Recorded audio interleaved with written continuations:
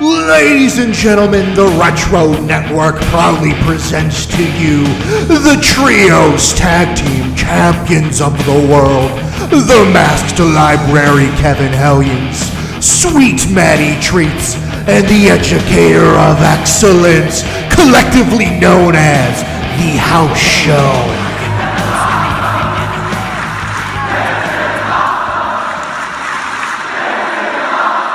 Welcome, everyone, to another edition of the House Show. It is me, your host, Maddie Treats. And with me, as always, is the Educator of Excellence and the Masked Library, Kevin Hellions. Now, this is a special episode of the House Show, okay? The reason we do that is because this is the Kevin Hellions Birthday Spectacular episode. You guys don't know this, is we actually record usually like a week ahead of time. So we have this. So we are recording the episode on Mr. Hellions, the Masked Library's actual birthday. Happy birthday there, Mr. Hellions, Mr. Library, whatever you're called nowadays. What did you do? What did you do for your birthday? Did you get anything nice? Was everyone nice to you? You know, did you get a nice birthday dinner? Did get a nice birthday dinner. We did a bunch of pizza and wings tonight. So I was very happy about that. Finally found a wing place that I enjoy in the town I'm living in. I don't know if anyone else agrees with this, either on the show or listening. But I think certain things, pizza, wings, subs, even Chinese food, you find a spot in your hometown that you love, and no matter where you move elsewhere, nothing else is going to ever compare or come close to that one that you liked. But these wings I got tonight are finally like, okay, that's my wing place. I've been here 11 years. And I finally have a wing place. Now, my question to you is that wing place, do they have good pizza? Because I found that in the town I am, I like wings from one place, but pizza from the other place. And the place that I like the pizza from, the wings are terrible. And it's just a bad combination. If the wings is a 10 for here, then the pizza is definitely lower, but it was still good. So I'm still good with making one stop for this. Excellent. Well, happy birthday, buddy. What you don't know is we actually are throughout the episode going to be playing our favorite Kevin Hellions wrestling stories. Okay. Now these are stories that we were telling. I asked some of the friends on the podcast. The Educator is going to go over his story first. You will hear mine later on.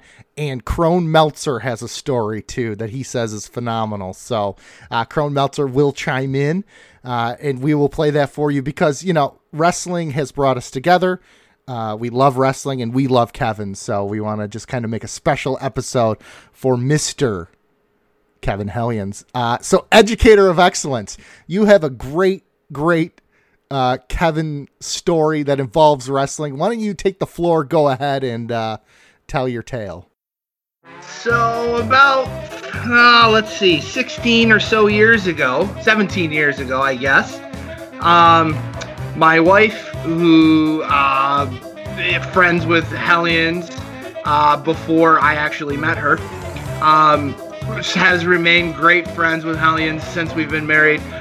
My wife decided to surprise me for Christmas and actually purchased tickets to WrestleMania, and it was WrestleMania 18, the last one that was in Toronto, Rock versus Hogan. Just real quick, can I just say 4 icons in the building that night? Yeah. Hogan, Rock, Educator, Hellions. There you go. And so she ended up purchasing 3 tickets to go see WrestleMania.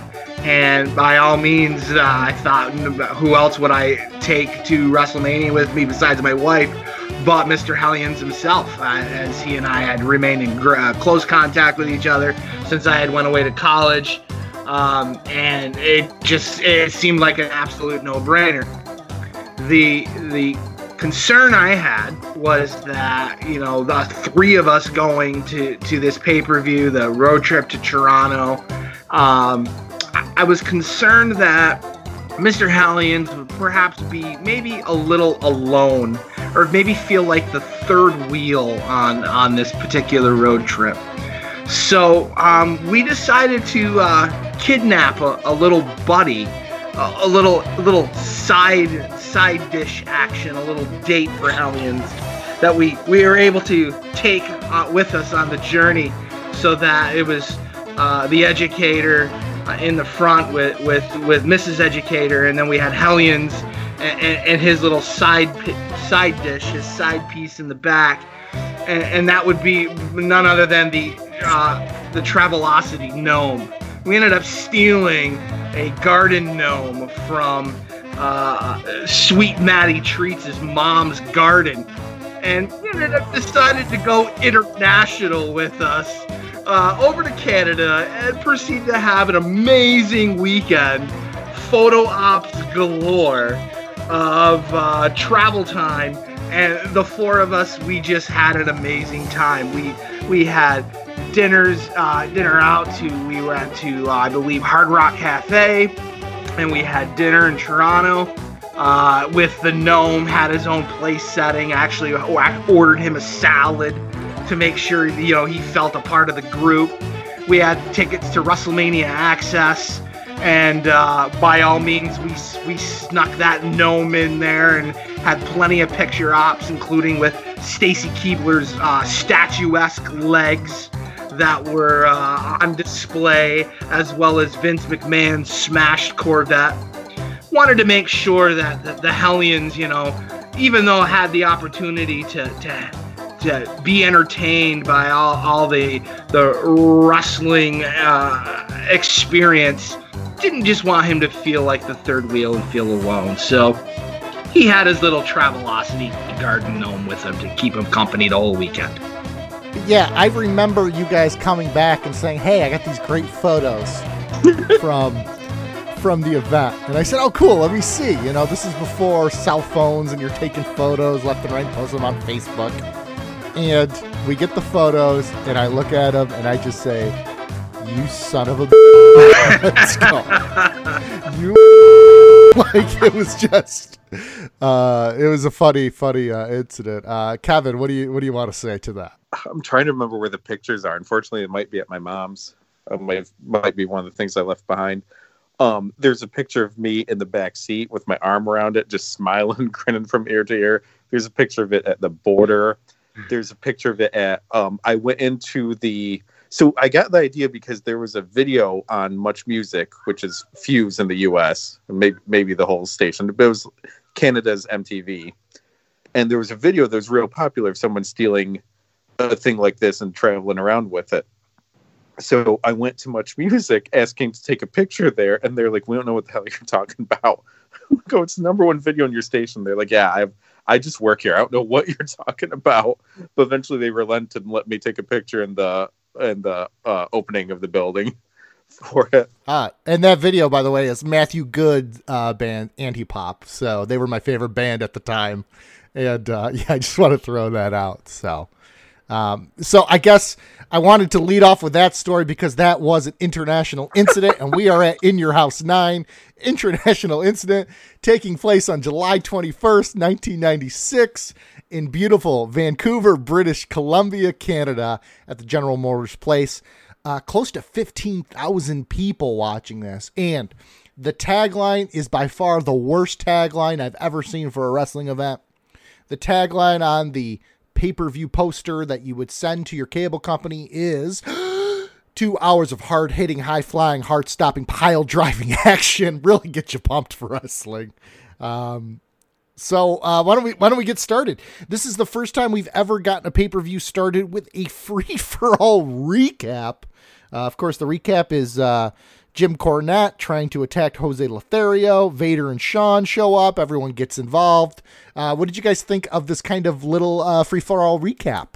Love the opportunity to be able to relive the scenario and at least provide additional build-up leading into the main match for later in the night.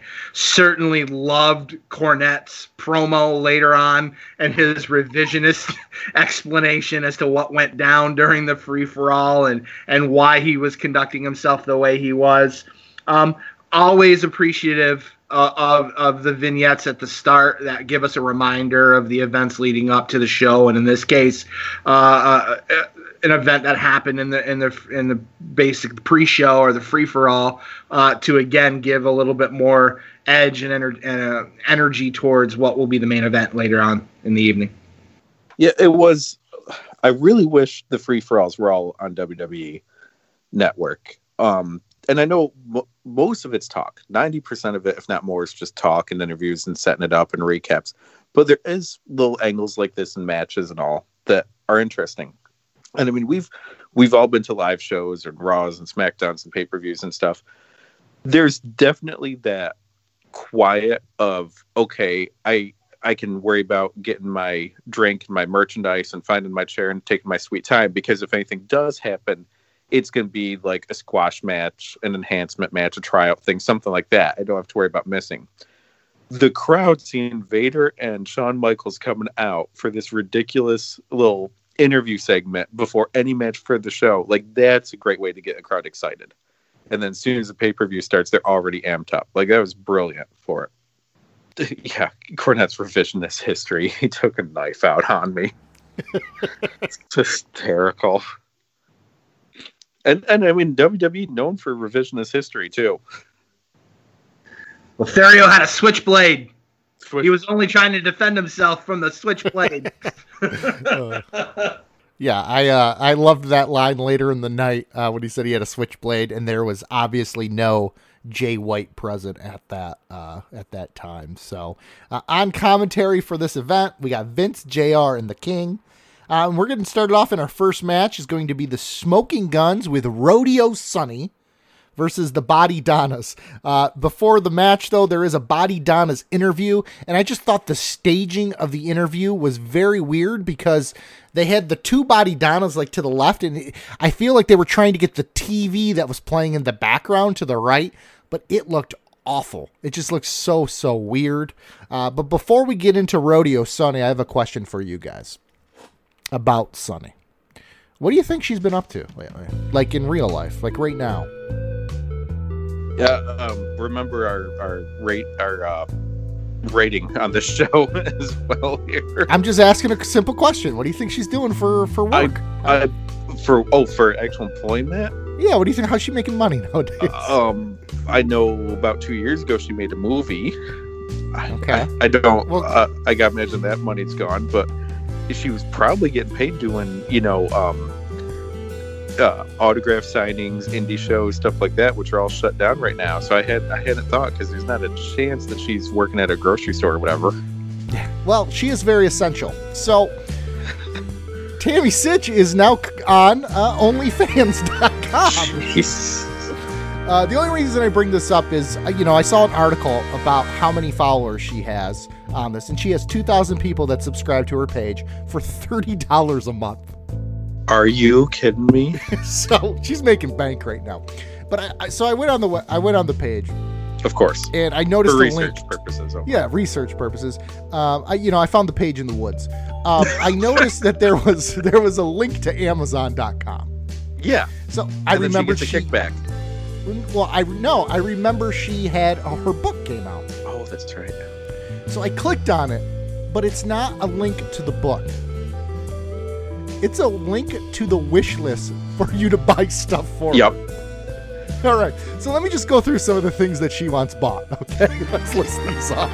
Is any a rodeo outfit? No. Well, maybe. Is it a rodeo? We'll segue back in. They don't call me Mr. Segway for nothing. Okay, not because I own a scooter or anything like that. But if you have $1,700 laying around, you could buy her a diamond carat earring or necklace. It's number one. Number two, she wants women's runched butt lifting leggings, high-waisted workout shorts, tummy control gym yoga pants. That's number one on the list for $19. There's some paintings on there. There's a $2,500 watch. But out of all those things, my favorite thing on here that she wants are now, that's what we call country ballads 1 and 2 on CD. So help me understand this. She's got 2,000 subscribers. Yes. $30 a month. Correct. I'm sure the site gets a good chunk. I think I read the article. They get like 20 to 30%. Even if it was a 50-50 split, but if you're saying 20 to 30%, before taxes, she's getting 45 grand. Yeah, A month. a month. Oh, and she needs people to buy her stuff. Well, no, Just not just eat anything. it. She needs people to buy her now. That's what we call Country Ballads 1 and 2 on CD. Right. That makes sense. And Red, White, and Crew, the Mötley Crüe greatest hits. wow. So you know what I call it? What do you call it? Because buddy? these people that because there's no shortage of women out there, and this isn't anything against the women. There's no shortage of women on OnlyFans or whatever other similar services. But the amount of men that think, oh, I spent money, therefore you're my friend, therefore maybe we have a connection, maybe you're my girlfriend, or whatever. And every time they post a picture, have to respond within seconds. Oh, you look so beautiful. Oh, you're so pretty. Oh, how are you single? All that. They are called thirst responders. Because they need to be the first one to go out there with their thirsty, turned on, whatever remarks there. If only we knew someone like that. Anyways, let's go into Rodeo Sonny. Walking down with the smoking guns. What did you guys think of this match? Just a couple things that I had. How did they get that sound when they threw Candido into the corner of hitting the buckles in the corner? It just, I don't know what it was. It just sounded louder or looser, or the spring or something. They were vicious. Yes. It is. It seems like they didn't twist that main cable support attaching the turnbuckle to the ring post, and like it wasn't twisted and supported all the way, and it was loose. So every time anyone got thrown into that corner, it was just like a gunshot. It sounded like for the entire night. Harvey Whippleman as referee, slowly transitioning his role from only backstage to an on-screen character or performer, I guess. Thought that was interesting. Sunny looked absolutely amazing in her Daisy Dukes and her cowboy hat. I don't think anyone is going to argue against that point. I would gladly buy her. Now that's what we call Country Ballads 1 and 2. Absolutely. The whole series. There's the third one. 1996 Sunny, buy that all day. All day. I thought the match itself started interesting. Chain wrestling at the very, very start. We've got Zip working on Bart back and forth. They're like arm dragging and reversing an arm drag and countering an arm drag back and forth, working on Bart's shoulder. Skip and Zip tagging in and out.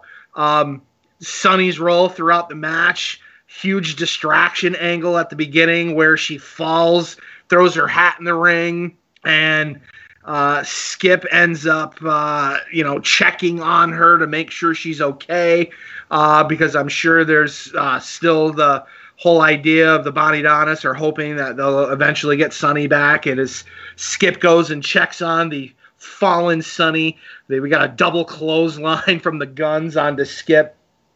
Continuous camera work and cutbacks. Spent a lot of time looking at Sunny throughout the match and like her various reactions, her playing towards the camera.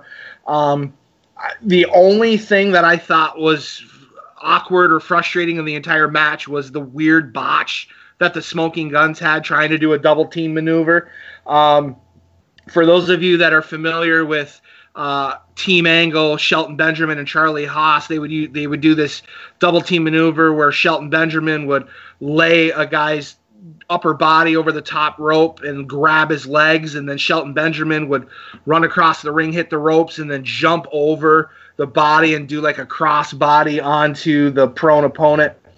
Billy attempted to do this, but it is almost as if Bart forgot to like duck down to give him the opportunity to move. And then commentary tried to save the whole botch by saying that the referee stopped it from happening, but Whippleman was just nowhere near. He was like 5-6 feet away in the corner. The finish of the match with the distraction again, Sunny playing into the crowd. You got Billy Gunn and Sunny jaw-jacking with some fans on the outside of the ring. and Bart had set up for the Smoking Guns finish, that sidewinder. So he had Zip set up for that side suplex for Billy to come off with a leg drop. But the Billy was nowhere to be found in his corner, and then he turns around and Zip jumps off, or Skip jumps off the top rope and does a drop kick for Zip to be able to get the pin and the finish. So I thought it was a great match, other than the botch, the back and forth action, the tags in and out. I thought were great.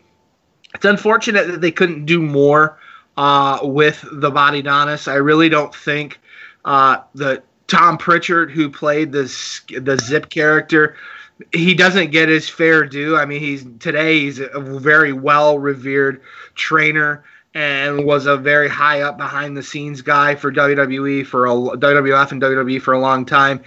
He just doesn't get the accolades he deserves for his tag work, both in WWF and then the territories prior, and Smoky Mountain Wrestling, and even WCW and their stints with the Rock and Roll Express. Candido, again, underutilized talent. I really think he made his bigger stride in his run in ECW following this WWF run.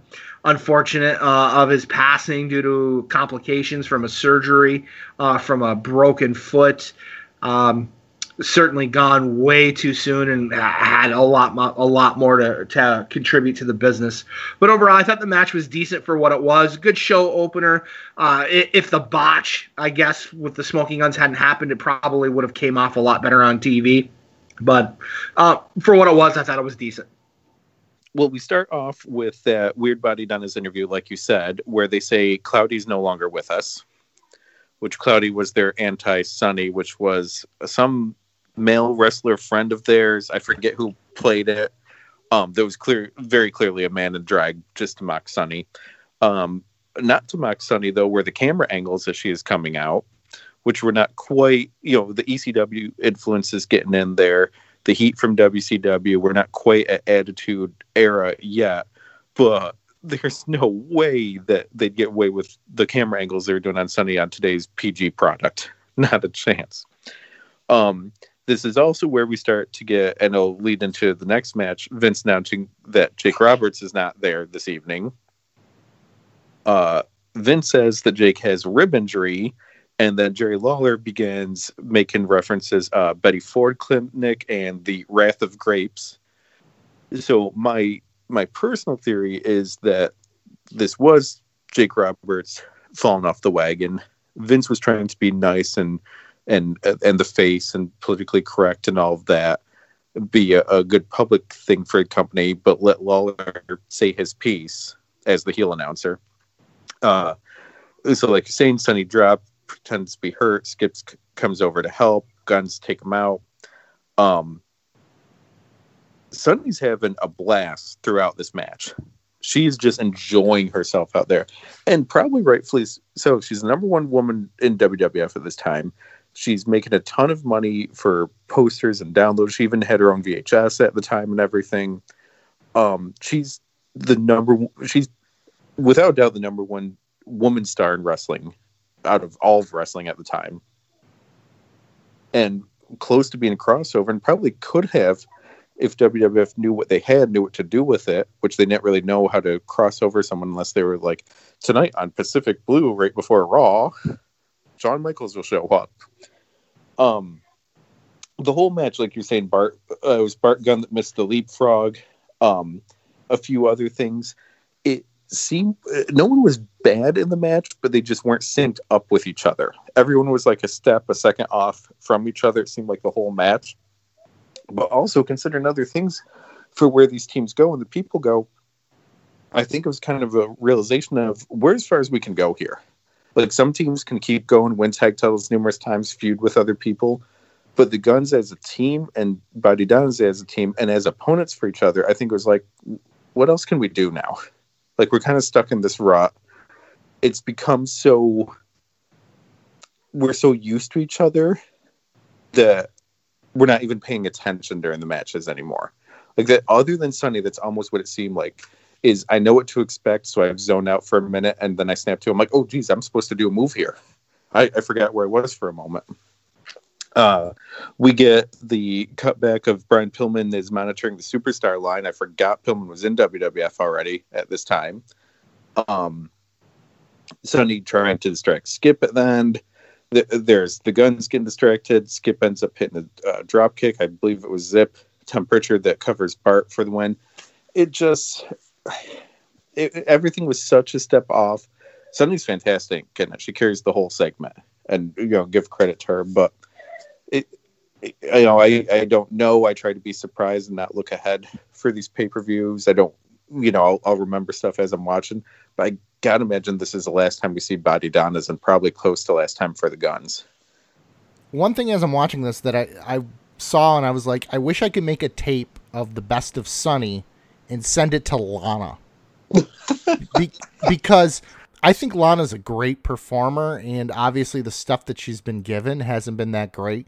But don't you think she could do this role and be spectacular at it? Like, obviously right now when there's no fans, when we're all quarantined, you can't really do that. But once the fans start opening up and we start bringing them back into the arenas, I think she would be great as kind of this Jezebel character, that Sonny's portraying. See, and for Lana, I would disagree, though, because I think inherently she's a goof. And I think you would need to give her a silly gimmick, and that's when you'll see the real her come out, and that could make her a star. I don't think she's comfortable being, pretending to be a Russian or being, breaking up her marriage or anything like that. I think she'd be more comfortable being silly and ridiculous and maybe even annoying. So you think during this match, Sonny was being serious?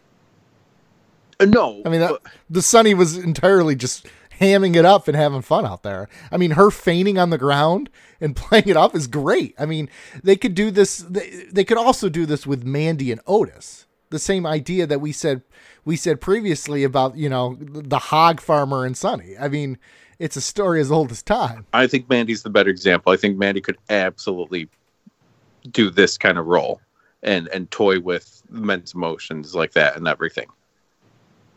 I think that's the only reason I say Lana is Mandy to me is a wrestler and Lana is more of a valet. True. Right. But that's just my thought on that. So why don't we move on to the next segment, which was Mr. Perfect once again doing the interviews. And he's got Camp Cornette with him, which is Owen the Bulldog, Diana Smith, and of course Corny. Corny talks about, the switchblade that we referenced earlier. And then if Camp Cornette loses tonight, they're going to refund the money of everyone in attendance and every pay-per-view. And we learned that Diana Smith is going to stay in the back, so I'm sure Kevin is very excited about that. Well, all right. So Corny's saying, I'll refund the money. A heel saying that, would anyone have even taken it seriously? Like, it's one thing if Vince McMahon comes out and says that. Or if even like Triple H or Stephanie said that. If Shawn Michaels is like, I guarantee we'll win, or else I'll refund all the money, I think that would hold a little more weight. Cornette saying that, everyone would be like, whatever, you're a heel manager, it's what you're supposed to say. I don't think anyone would believe it. But then I'm overestimating some wrestling fans, because we've seen those wrestling fans at shows.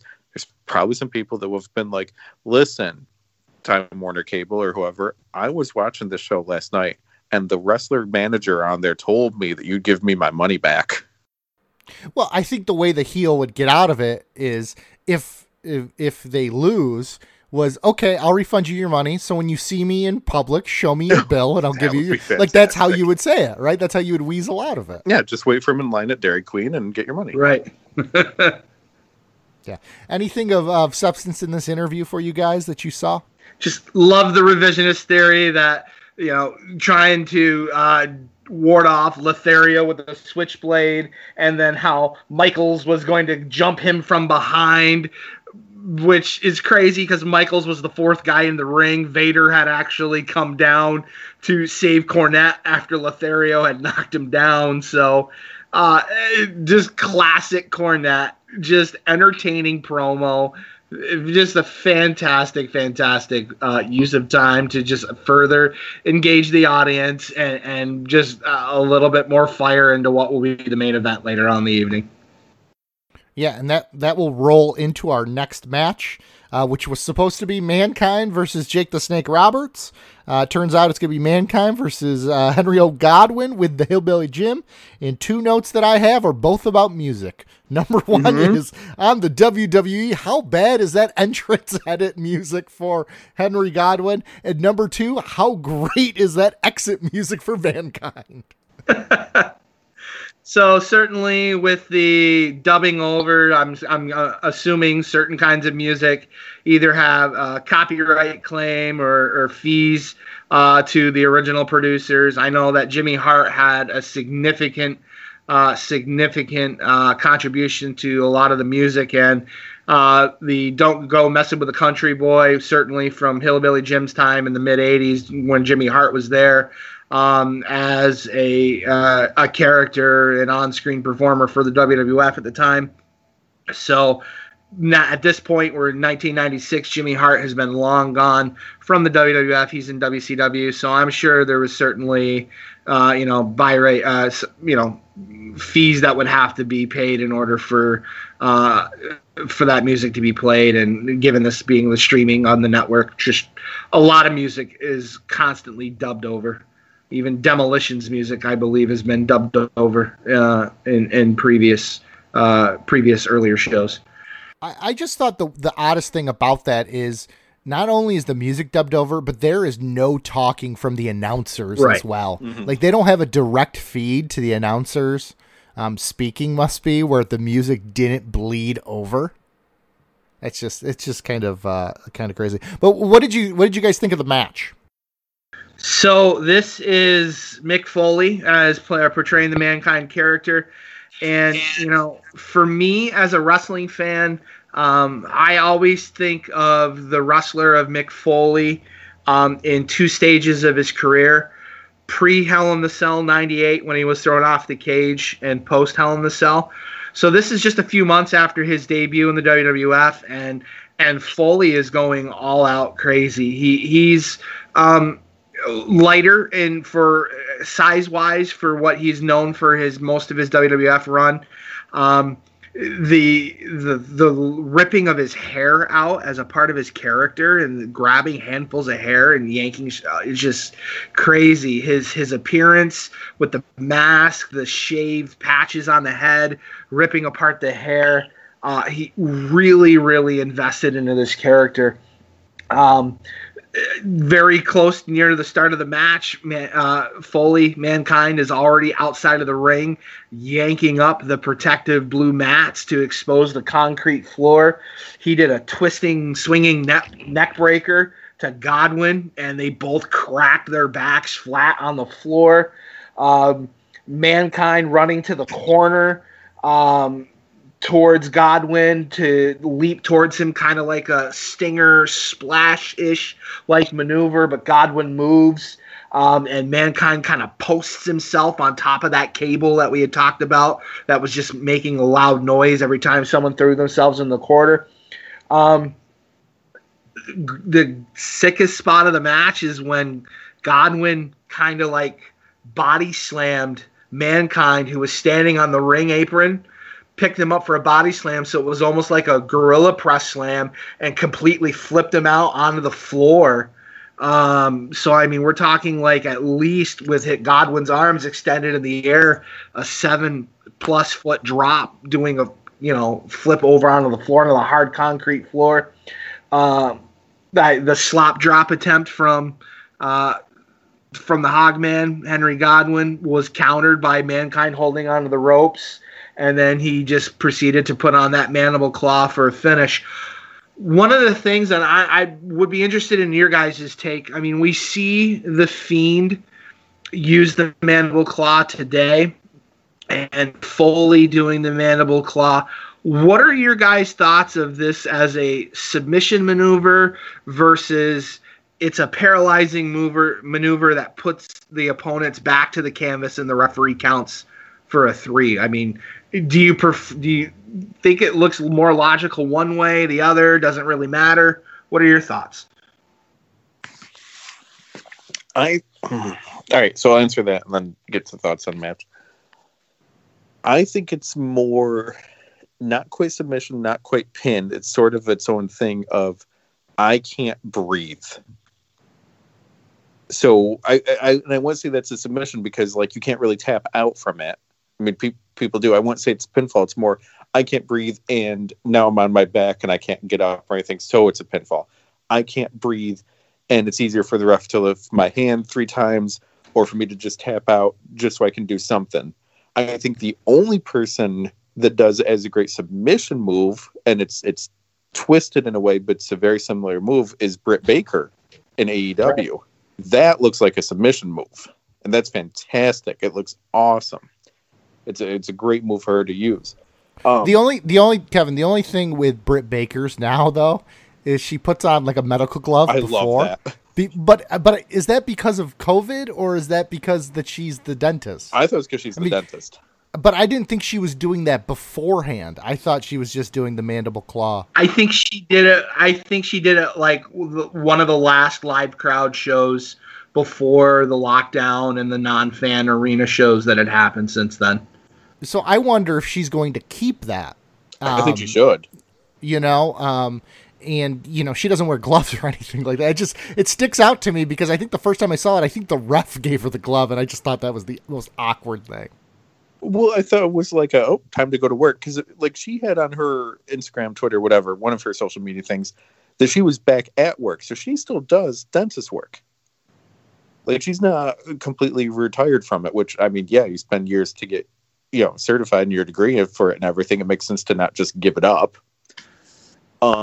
So, I don't know, maybe let me jump in on that. She has to keep doing it. Yeah, I think actually now that I remember that Britt Baker spot where she called for the glove, I think that was the match where she got her nose busted open and she was bleeding everywhere and it was on her hand.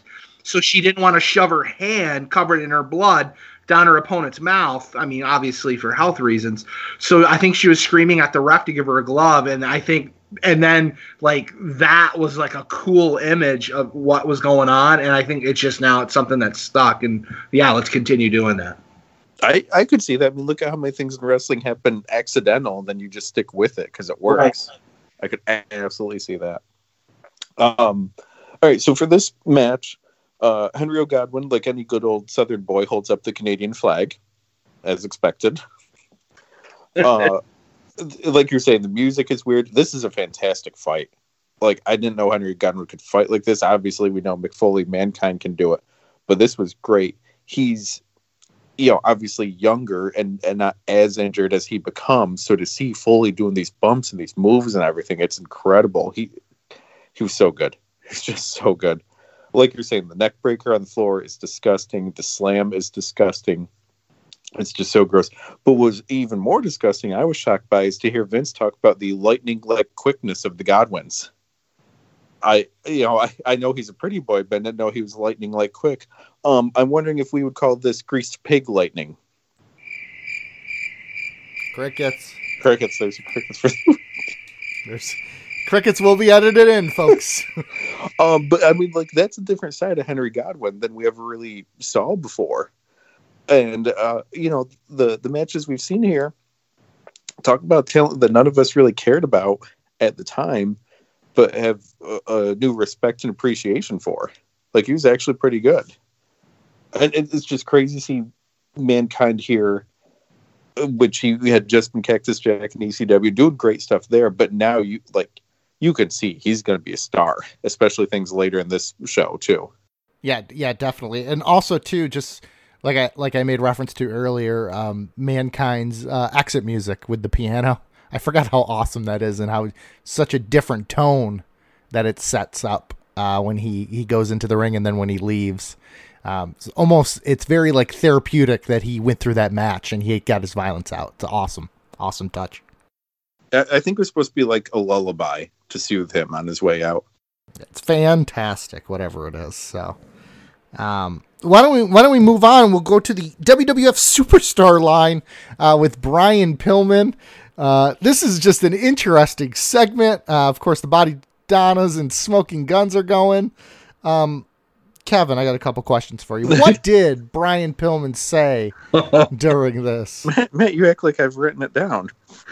Of course you have. I mean, I only wrote down one, but it was the big one.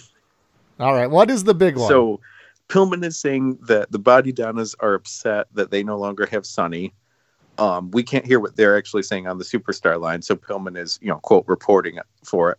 I forget who else had the Sonny and Smoking Guns in a separate chat room. Ray Rougeau.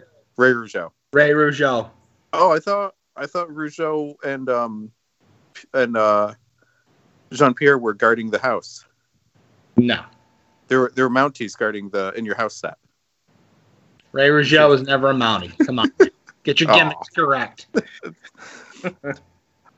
So Pillman is saying how much the Body Donnas want her back and what they would like to, why they want Sonny back, and that's what they're talking about, the Superstar line, and then blurts out that they want to double team Sonny.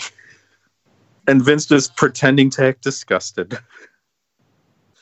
Kevin, do you think they would have edited that out if they had the chance to? No. You think that's what they were going for? Yes. I think Vince was purposely being like a teenager to his parents, seeing how far I can get to the line and possibly step over the line before I actually get in trouble. Right. And I think Vince was starting to put things out there and be like, how far can we go? How far can we go? They're starting to flirt with the Attitude Era here. Yep. And one of the big things, and this was in a recent interview with either Shawn Michaels or Triple H, I forget which, they're talking about early DX days, where they would go out and do stuff, and then USA would complain, and pay-per-view companies would complain, and everyone would. And they went out and did something, and USA's like, we were going to fine you, and we were debating on throwing you off the air, or at least, the DX segments off there. And then we saw the ratings, so keep doing it. I think that was for the when Shawn pretended to be the president, right? Yep. The president of DX. The State of the Union. Yeah. Yeah. So you guys don't know this. Of course, Brian Pillman, the loose cannon, they used to call him. On the podcast, the birthday boy, Kevin's a little bit of a loose cannon. I actually have to edit him a lot, okay? So I actually compiled what I like to call an episode of Unedited Kevin. And we're going to play that for everyone right now. And hope you guys enjoy it. It's now time for an episode of Unedited Kevin. Is this,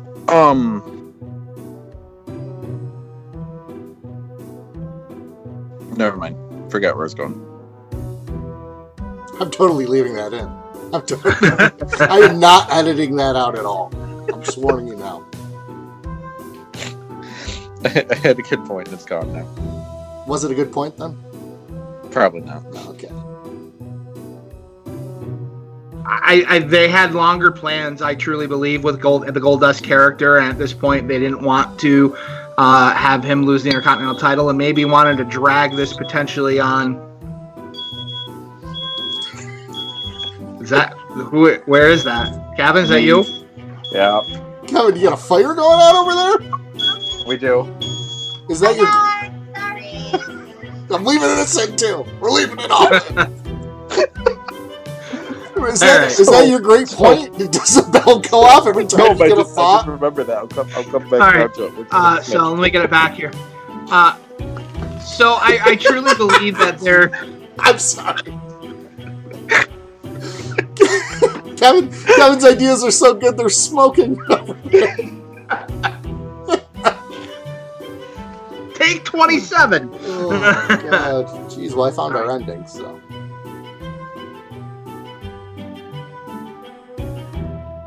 And this has been another edition of Unedited Kevin. All right, so that was Unedited Kevin. What'd you guys think of the first episode of Unedited Kevin? Educator, you look like you loved it. Well, wasn't exactly what I was expecting. Big Kev, I didn't know you had it in you, but, well, I guess we'll see what future cuts will bring to continue to entertain the crowd.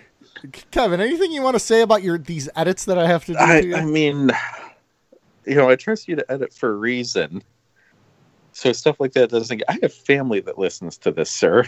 I know, and I, your lovely wife was involved in it, so I just wanted to edit it out and not play it. So,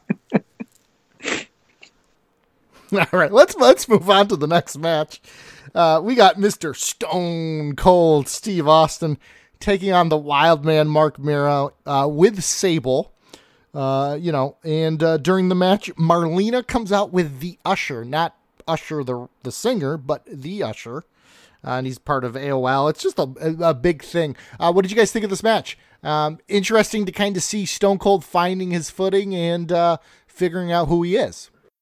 Without a doubt. We're so used to the iconic Stone Cold Steve Austin, black trunks, black boots, nothing else, vest to the ring. I don't know if you guys noticed that he had a logo on the back of his tights, a big white logo that stood out, and it made him look so much different than what we're used to. Love the fact that they did a replay package showing the cut injury that he ended up sustaining at King of the Ring that tore up his lip. Roll-up maneuver that Marc Mero attempted in the middle of the match that accidentally kicked him in the face. So I love the fact that Lawler healing on the mic about how Steve Austin, he's shocked that Steve Austin, with the nature of the injury, was able to come back, let alone come back that night to finish the pay-per-view tournament. Like the stalling at the start of the match, at one point Austin, towards the beginning, had stepped out of the ring, and instead of getting back into the ring, he ended up seeing Sable and started walking around, not really chasing her, but just kind of stalking her outside of the ring. And Mero chases, and Austin ends up turning the tables on Mero and starts attacking him. The slingshot into the post. The crowd went crazy when Steve Austin did that slingshot from the outside towards the post onto Mero. Mero hit that, and it just looked so stiff. The crowd popped hard for this. Treats, mentioned we're starting to see some of the footing for Stone Cold Steve Austin. We're getting our trademark elbow drop off the second rope with the pseudo kind of flip off to the opponent. The little bit of a weird, not really a botch, but just a mistimed power bomb into what Wild Man tried to turn into a Hurricanrana over the top rope to bring Austin out to the floor. And this was all during the whole when Marlena and the Usher was kind of walking to the ring, I don't know, scouting for Goldust or just to act as a distraction. The Marc Mero getting crotched on the top rope after he had mounted Austin in the corner and did the 10 punches, and then Austin just dropped him down on the top rope. Again, this crowd, this match, they were just so hot for a lot of the spots in this match and many of the other matches throughout the night. That slingshot leg drop that Mero was, kind of playing around with from the outside of the ring over the top rope in. And then all of a sudden, after 5 minutes of Marlena being down at ringside, now Marc Mero is distracted by Marlena being there. Austin hits the chop block on his left leg to knock Mero down, and then immediately picks up Mero and gives him the stunner for the pin. One of the things for this particular match, a question I want to open out to you guys is that Stone Cold Stunner itself. Do you think Austin was still trying to figure out the maneuver in terms of the way to apply it and how the opponent would land to sell it? Do you think the intention was meant to be a fall on your butt and make it more like a jawbreaker kind of maneuver? Because it looked like Marc Mero sold this as if he was taking a Diamond Cutter RKO as opposed to a Stone Cold Stunner. Do you think Austin, guys, was still playing around with the maneuver? Was it a Diamond Cutter? Was it a jawbreaker? What are your thoughts on that? Yeah, that was one thing I noticed too, was the way Mero fell. I mean, obviously he was taking it like a diamond cutter or RKO, however you would, where his legs kick back instead of dropping to your knees, which I'm going to guess is probably the proper way. I mean, they did it for years to take that move. Me personally, I think, like we said earlier, they're working through it. So he probably came up with this idea for this move, all right, and then just working through it, Mero figured that's probably the way I should try to take it. But to me, it looks like that could have hurt Mero a lot, just because you're going to the shoulder, and the shoulder, you know, if Stone Cold's landing on his behind and Mero is supposed to go all the way to the ground, I mean, that's going to wrench your neck and in your back, and it really looked painful. Well, that's what I was wondering. Maybe it's a safer way to take it, the classic stunner way that we know now. One, it might be safer on Austin after his neck injury to do the maneuver that way. And two, the amount of people he ends up doing it to with neck injuries, or that are older, especially like when he's hitting McMahon with it every other Raw, it could be that that's an easier move for someone to take that wouldn't damage their neck. Also, you got NWO is about to start or just starting, but you also have Diamond Dallas Page beginning his climb in WCW.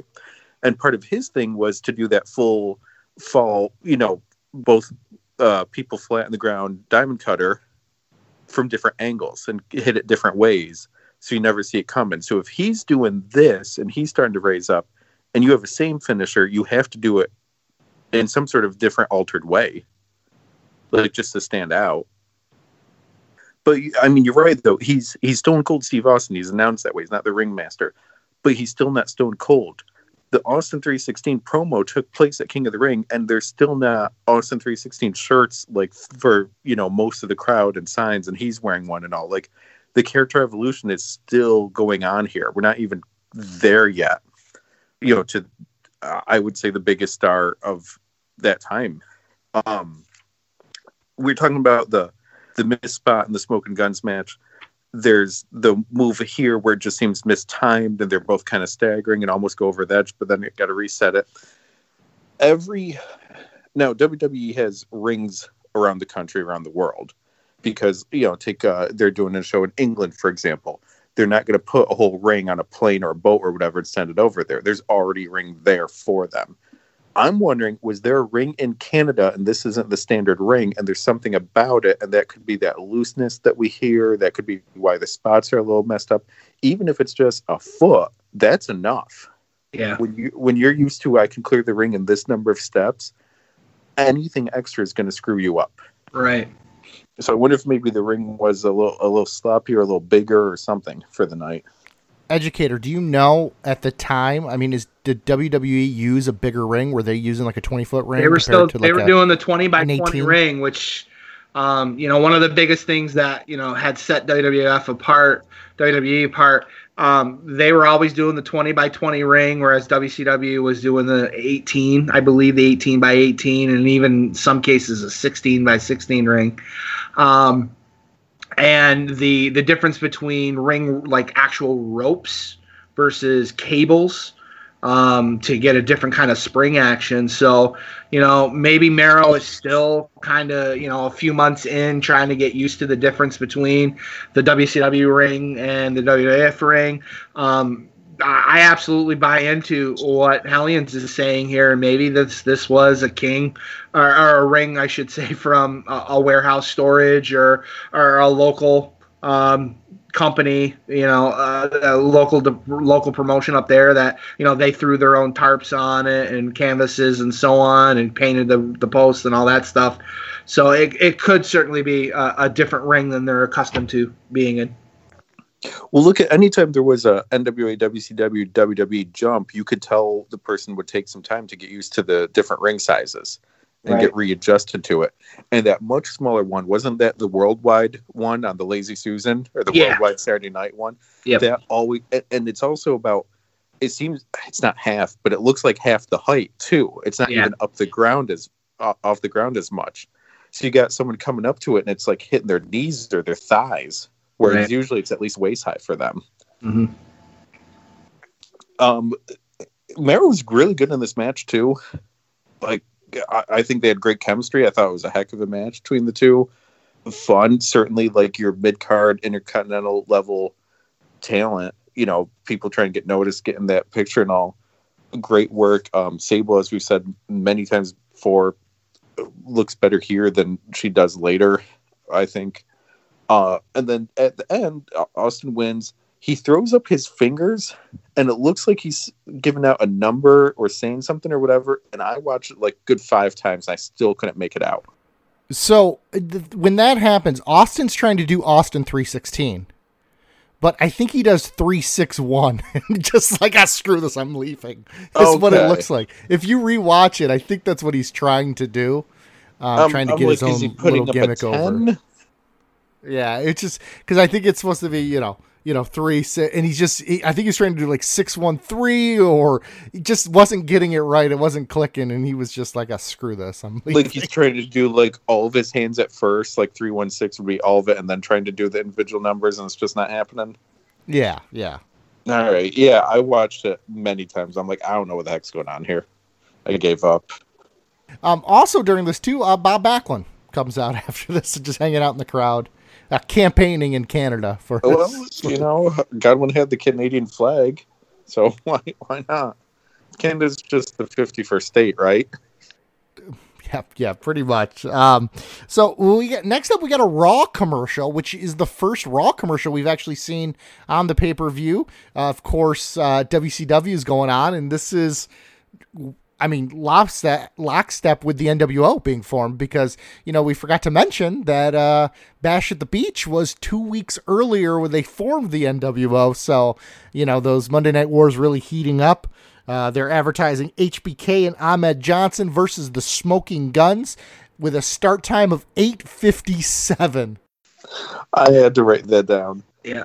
So, this is a time where WWF was still on a taping schedule where they would do a live event, tape the next one, and so on. So just trying to do what they can to outcompete. I don't believe at this point they were going live every Monday night yet. So just trying to, do what they can to thwart off the rise of WCW and the NWO.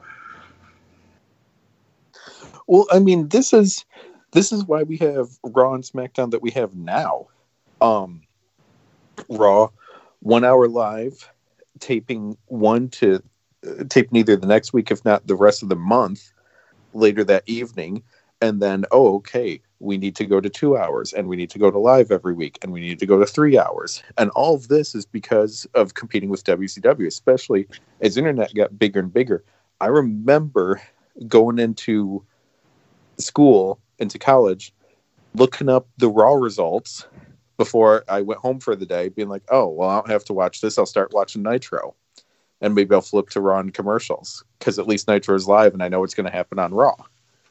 The 8:57, they just kept doing that. 8:59, 58, 57, 56, 55, which is funny because TBS used to go the opposite way when everything on TBS started at 5 past the hour.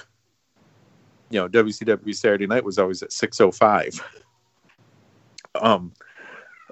It's just, we're going to see more and more crazy stuff as they try to get ahead of each other. And it's just now starting. Yeah, it's fun to watch and see, knowing how it plays out and knowing like the unpredictability of it and everything. It's fun just to kind of see the chess moves that they do, knowing the outcome of it.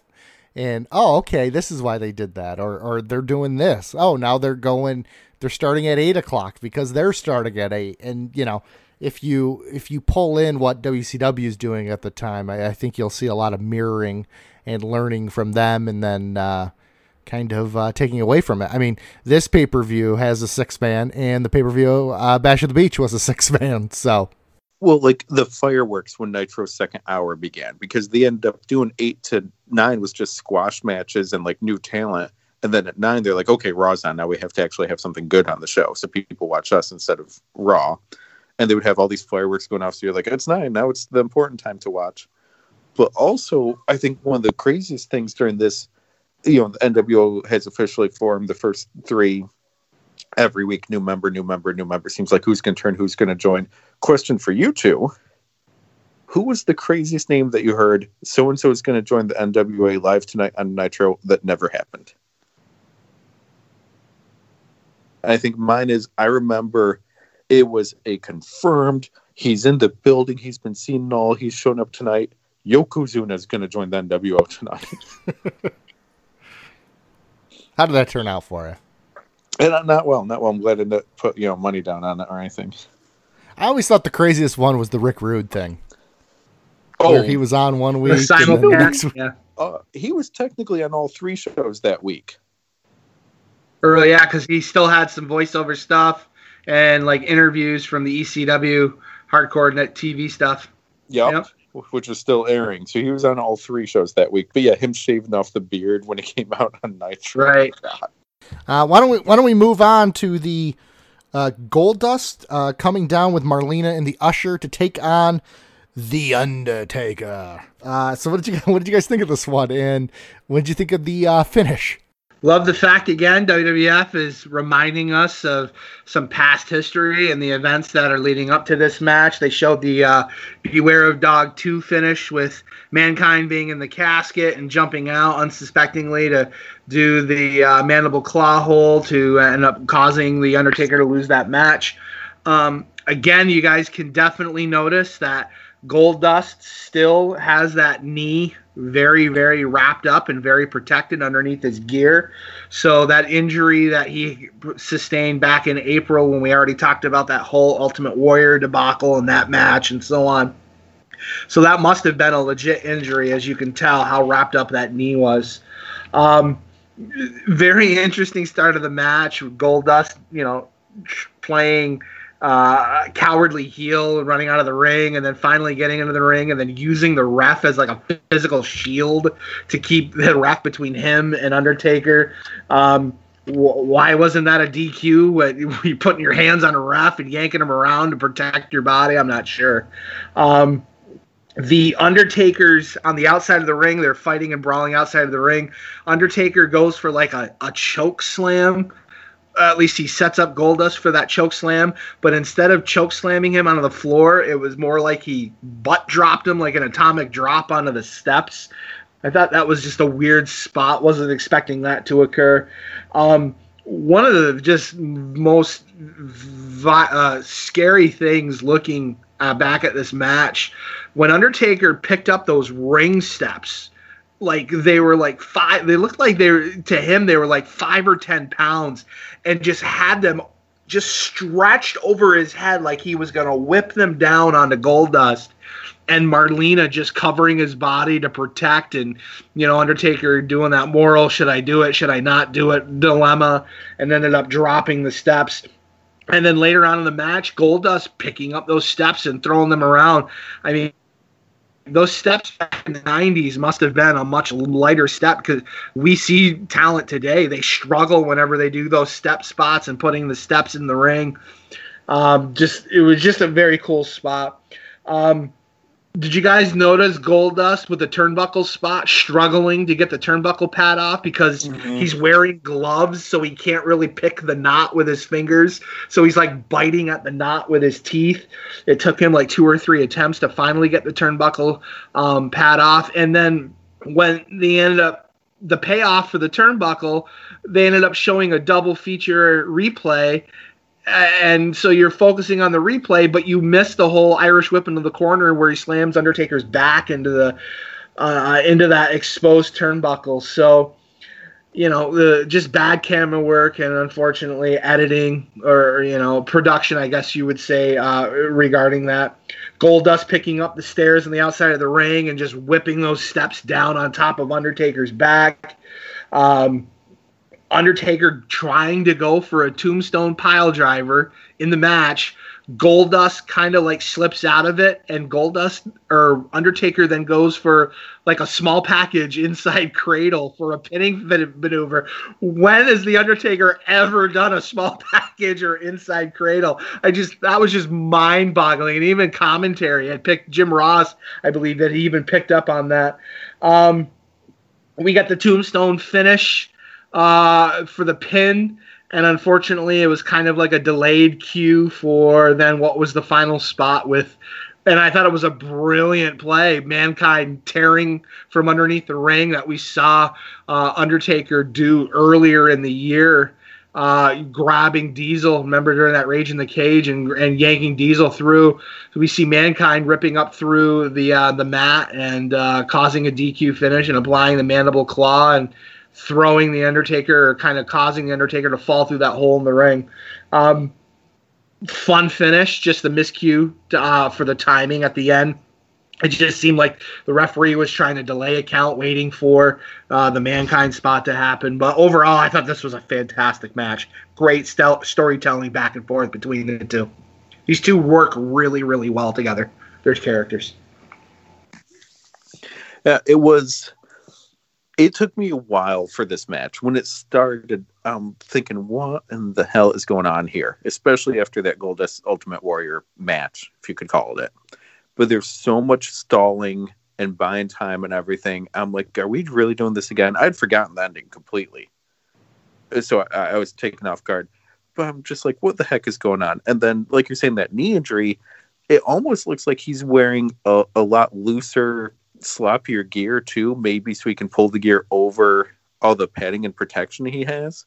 Like, he looked like someone bought him a new outfit that's one size too big and was like, just go ahead and wear it and wash it a couple times, it'll shrink. Like, he just seemed sloppy too. The Undertaker chair spot. So I'm gonna make two references to different things during this match. So there's an anime I've been watching, and it takes place during the zombie apocalypse. This is going somewhere, trust me. And there's a scene where it looks like, well, as long as we're alive, who cares about anyone else? Our crew's alive, don't care. Everyone else, you're on your own. And then they see a kid that needs help, and they say, it's a kid. And they risk their own safety and their own lives because they have to save a kid. It's like, listen, as far as we've gone down this road, there's still some humanity left. So when you have Undertaker, who was a heel character for so long, and he's dark and he's scary and everything, I'm not going to hit a woman. There's still some humanity left. As bad as I am, there's a line I won't cross, which I think shows a lot for the character and builds him up and makes him an even bigger face for it too. Once they get going, it's fantastic. I actually like the Undertaker inside cradle small package spot there because it was so unexpected. I think someone like Undertaker can only do that move with someone else who's also a very tall person. Like, Undertaker can't roll up like Shawn Michaels in such a move. It would have to be a Goldust, a Kane, someone else of near similar height.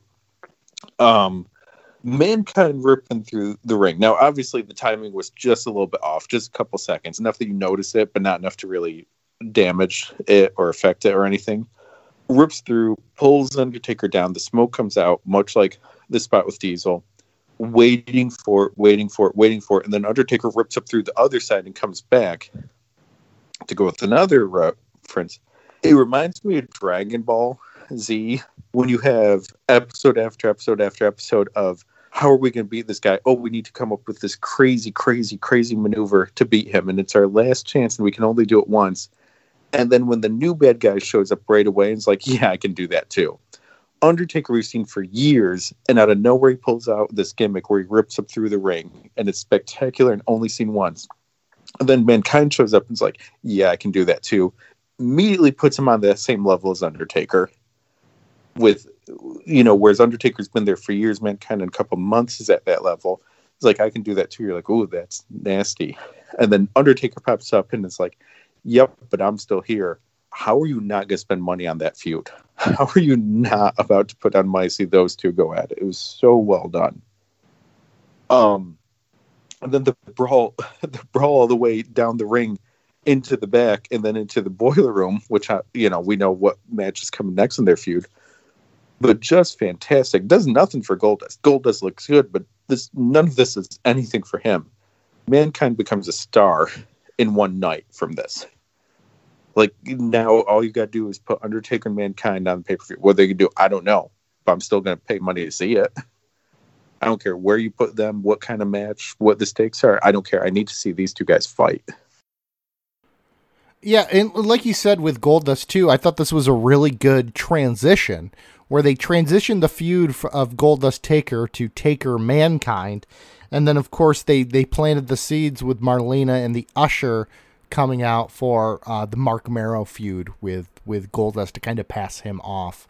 One thing that I'm surprised neither one of you caught or talked about was after Mankind cuts up through the ring, the box cutter's just sitting in the middle of the ring that he used to cut up. I didn't even catch that. Yeah, the ref has to shimmy it off with his foot. I thought that was funny. No, I caught the tape in the main event. I caught the tape patching it up, which that surprised me because it's not just tape covering the ring canvas. You got to put wood back in there too, just so anyone doing a move won't fall through the ring.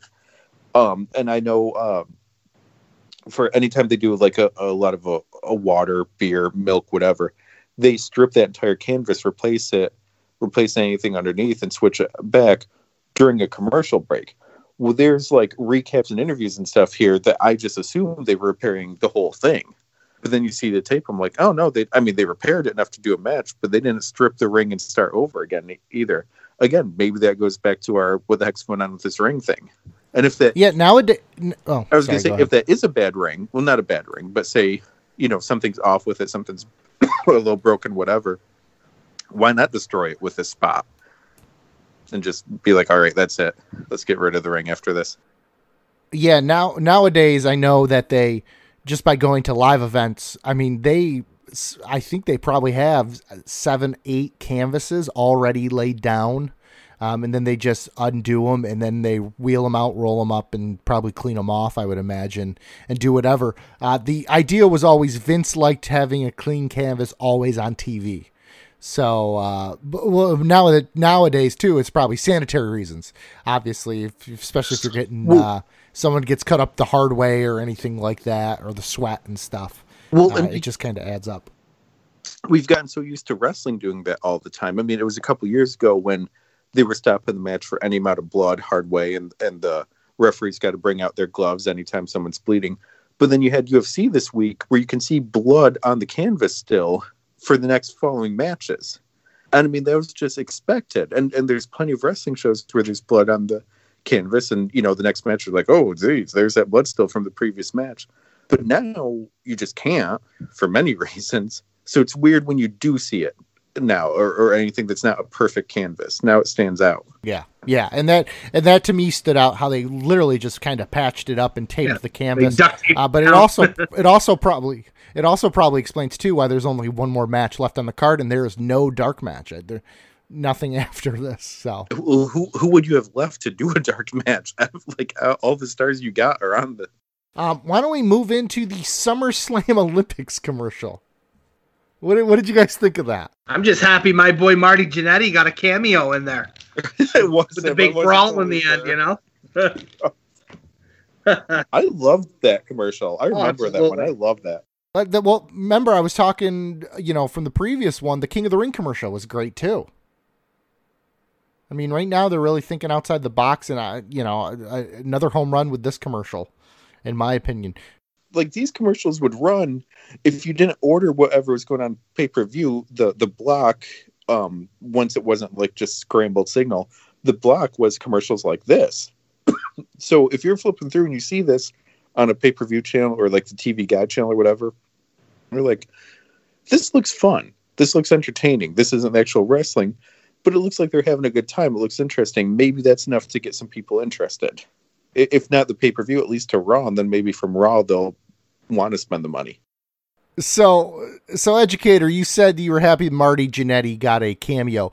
On a scale of gold medal, silver medal, bronze medal, where do you put him for his cameo? He just wanted to be at the pay window. So, you have a prize student, a gold medal student known as Crone Meltzer, don't you? Oh, tell me about the Crone, sir. Well, you know what? This is the Kevin Decent birthday spectacular, so we want to have Crone Meltzer come in and say a few words. So let me throw it to him real quick. Thanks, Matt. I'd like to give a big birthday shout out to the man of the hour, Mr. Mass Librarian.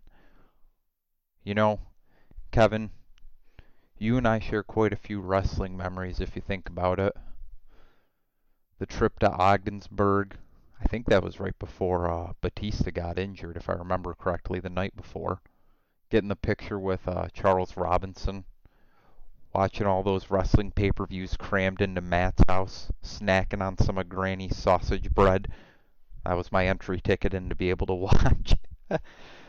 I think one of my favorite memories, it's kind of all conjuncted together, but I just love going on those rides and playing the wrestling game for hours on end, trying to think of a wrestler whose name starts with the letter Z or U or some wacky letter. Those were the good times. And then I remember a trip to a 2CW show in Syracuse where we got to see Kevin Owens and Sami Zayn take on Up in Smoke's Cheech and Cloudy. And if I remember correctly, it was you who told Kevin Owens that I had been denied a hug from the one and only Cheech, who I believe made an appearance on Dynamite earlier in the year, but neither here nor there, sidebar. You told him that I was denied a hug, and he ran all the way down the ring from one end to the other, right outside, right along the barricade, picked me up, pulled me over the barricade, and gave me a big bear hug and held me in his arms while the crowd chanted, 2C dub, 2C dub, 2C dub. Little did we know what Kevin would become what day wrestling in the WWE, former world champ now and everything, but that is a special wrestling moment, and that was all because of you. If it hadn't been for you saying something to him, that never would have happened. And thankfully, I know there's a picture around somewheres of that, so that night can live in infamy forever, more than just in our heads, but in living color. Happy birthday, Kevin. All right, Kevin. What do you think of that memory of you guys in wrestling? It's gonna be a lot of people very upset on the Retro Network when there's no show this week because I haven't sent it to them. I think that's the only way I'm gonna be able to control this. That's great. No, don't worry. I'll send it in the Slack chat. No, don't worry. Yeah. So thank you, Crone Meltzer. Well, we got to get him back on the show when it is appropriate. Of course, Bret Hart is gone for, this entire time. So Crone Meltzer's gone for this entire time. Filming Lonesome Dove or whatever. What was the show Bret was filming at the time? Lonesome Dove, and let's not forget his Simpsons appearance too, when they did not know who he was. It's a great. Loved that Simpsons. Did they ever make a figure of that Simpsons Bret Hart? I think so, because they did a bunch of Simpsons celebrity ones a few years ago. Like Toys R Us was still around. I think the Bret Hart was one of them. Well, I'm sure Zack Ryder has it. Or excuse me, Matt Cardona, or was it Cardona? Cardona. Cardona. The figures breathe. Have either of you taken a fig bath today? There's no Chelsea Green in that fig bath video. I'm disappointed. Why don't we get back into the pay-per-view? Let's move on. Of course, we got a video package of the upcoming feud with Camp Cornette, explaining why the Ultimate Warrior has been suspended. And then, of course, we get the interview with Doc Hendricks talking to HBK, Ahmed Johnson, and the man. Can you trust him? Can you not trust him? Psycho Sid. What'd you guys think of that whole kind of block? I don't know if they just played stuff in a different order, but just something didn't make sense. We see Monsoon talking about Ultimate Warrior being suspended due to missing a few dates, and then they show that as a result, then the following Raw, the Warrior gets beat up and destroyed by Camp Cornette. So I'm not sure if they just flip-flop things forward, backward. I don't know. Just the sequencing and the timing of the events it seemed backward. I'm guessing it's some sort of Mandela effect thing of time going weird. This is probably the same event that caused Triple H to be punished with the Hog Pen match before Hall and Nash actually left WCW. Right. It was a good recap. It, brought up everything, got us up to speed. I forgot how cool that reveal was of Ahmed Johnson is just standing so wide to block Sid, and then moves just a little bit, and Sid comes around, and the shot. I remember watching it live, like, oh, he's back. Where have you been? But that was such a cool reveal. In fact, he was standing there the whole time. Quick other thing before this recap and Doc Hendricks interviews and all. We have a quick little thing of the three announcers hyping up what has just happened with Undertaker and Mankind and the main event. And a fan actually reaches forward and puts a Burger King crown on Jerry Lawler's head. And it takes him a moment to realize that. And he knows he's on camera and currently doing something, so he can't react how he probably wanted to react either. It's fantastic. It's such a real moment. Yeah, and then he yells for security, and there's a security guy on camera in the background who is laughing hysterically as a response to the fan doing this. It was just great. Absolutely great. A well-timed spot by fan, unlike later in the show, but this was actually a well-done one. And sometimes fans get too into it, much like the Educator trying to smack around the Sultan at a house show. Sometimes fans just get too involved. But this was, I hate when fans try to be a part of, try to be the star of the show. I can't stand it. No one's there to see you. No one paid money to see you as a fan. They paid money to see the wrestlers. I don't understand people jumping in the ring. You're either going to jail or getting punched in the face by someone who does it for a living. Nothing's going to go well for you. But this kid putting the crown on was fantastic. Absolutely. Jeez, Kevin, they're subtweeting Brock Lesnar guy. Just going after him. I remember, what the funny, just a little side note. I remember sitting at the Royal Rumble. Me and my brother had those seats behind the announcers. So every time we were on TV, like every single time. The funny thing though was we blew up on the internet. Our photo was everywhere because in front of us was Noelle Foley. Right. And everyone's like, oh, there's Noelle. She's so pretty. She's so pretty. And then here's me and my brother and our dumb faces just like the entire time. Say one of the shows you went to, I was at the Educator's house watching the pay-per-view, and we started texting you anytime you're on camera just so you knew. And we could figure out what the satellite delay was. That Royal Rumble, that's when The Miz and Shane win the tag titles, and Shane does the shooting star press, and they have the slow-mo video of me and my brother marking out for Shane McMahon. I'll have to post that on the internet. I took a video of it. We'll when the podcast goes up, we'll have the Retro Network tweet that out. I don't have an on-camera thing of that level. I have a sign that made it on camera for a show, but you're the winner so far. Well, thank you. Yeah, well, you're not the most the best sign that's ever made it on that one of us has made. That would go to Mr. Anthony DiMaselli with the Bret the Crybaby Hart sign, which was in the video package for WrestleMania for his match against Stone Cold at WrestleMania 13. Shout out to Anthony. So I know you're listening. Why don't we move on to our main event and what people have dubbed the second best six-way tag match of the month. Of course, we have Camp Cornette taking on none other than the People's Posse. What did you guys think of this match? I know Educator has a lot of thoughts because you loved it.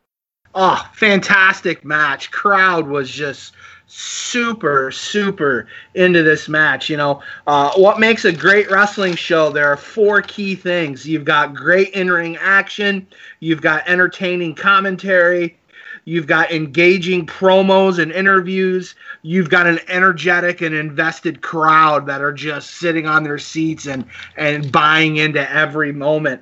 And without a doubt, this was a fantastic finish to the night. The pre-match interview with Doc Hendricks.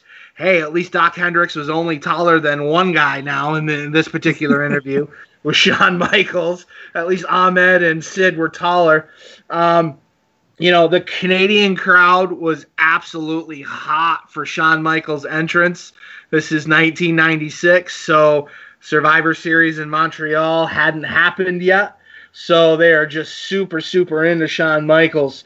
Ahmed Johnson coming to the ring, and a very interesting nugget of commentary that was slipped in by Vince, where he mentions as Ahmed being the Intercontinental Champion, that Ahmed is carrying the People's Championship belt. I don't know if you guys picked up on that. I got it in my notes too. Yeah. Yeah, the People's Championship belt. Why, oh boy. Compare this Intercontinental Champion to another guy that was going to be Intercontinental Champion pretty soon that ended up being a People's Champion. Boy, there's completely night and day there. Sid's entrance, crowd going nuts, him doing the fist bumps to the people along the guardrail walking to the ring. Fantastic. The heels making their entrance in with Camp Cornette. Again, the crowd just absolutely going nuts. If you would have told me about all of the individuals in this match, I would have been shocked in thinking that Sid was not the worst performer in this match. We have gone back in previous episodes on how lost Sid has looked, how uninspired his actions are in the ring. Sid seemed super motivated, super focused. Going back and watching this with my nostalgia goggles here, I always heralded Ahmed Johnson as being amazing, and and I was disappointed at how quick his run was with the WWF, a little over 2 years. And going back and starting to see, really watching, not as, as a fan then versus, as an educated fan now with a lot of experience, he didn't look good at all, and he's Intercontinental Champion. He had some power spots and clotheslines and stuff like that, but some of his maneuvers just looked terrible. He did a waist lock on Owen Hart and did the Chris Benoit, Kurt Angle belly to back suplex. All three of them, they were just dropping Owen on like a weird angle on his shoulders.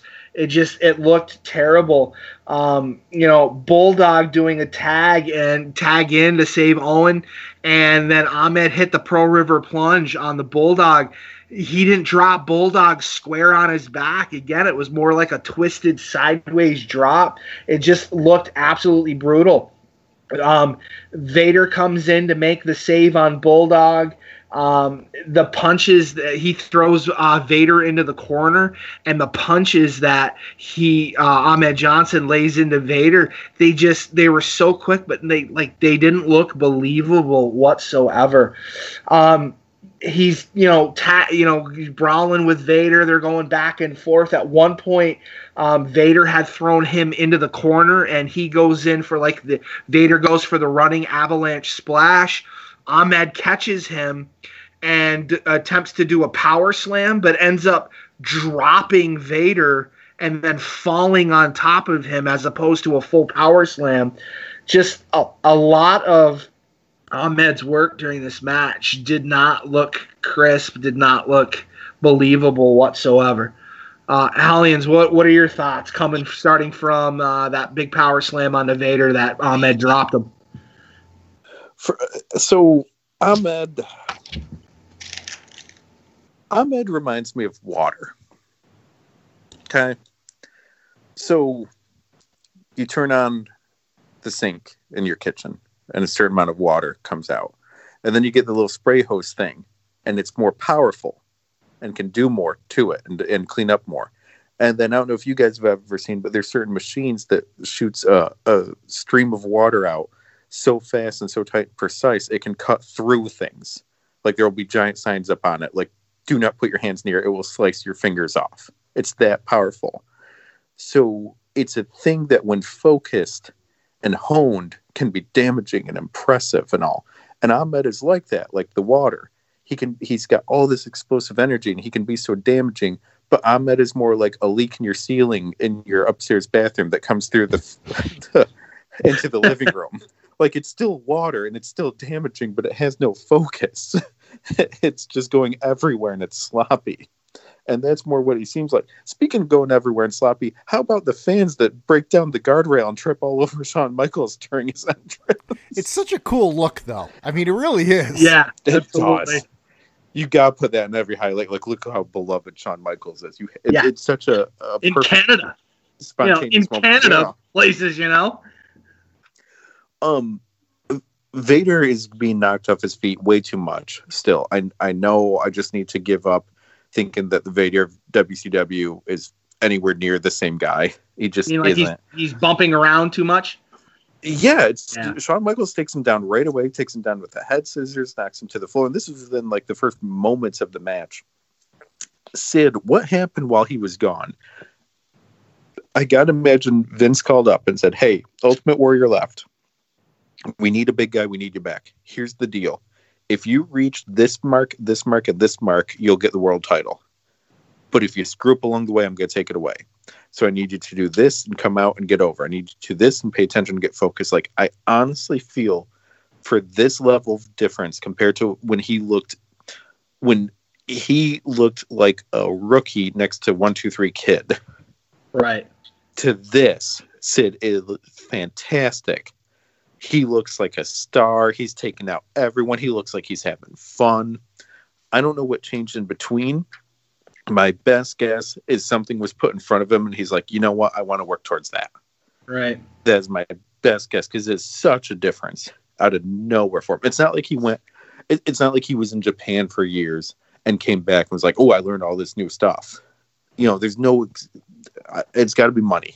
Is my best guess for it. There's so many things, and like I said before, I try to not look ahead for the pay-per-views because I want to be surprised and reminded as I'm watching them. There was so much going on. I'm like, did Camp Cornette break up this night? Because there's so many, like, I missed a move and I hit my teammate, or we not botched, because botch would be an actual accident. It's just part of the storyline of the match. It's like, oh, we missed that move. Oh, we screwed up. And I'm like, is this going for a storyline? And it wasn't. It was just part of the overall purposeful telling of the match, and the team and all was great. Right. But yeah, Owen and Shawn Michaels have this rolling pin attempt sequence that was just fantastic to watch. Right. So cool to see. God, they had such good chemistry together too. Vader's bear hug. What in the hell was that? He's got Shawn's arm up in the air. It looks like Brody talking about how he sleeps in Mallrats. Like, and he's trying to get his arm into a comfortable position. Right. That's Vader's bear hug for Shawn Michaels. And they tried to be like, it's a chokehold. It's not. He got confused and didn't know what the hell he was doing.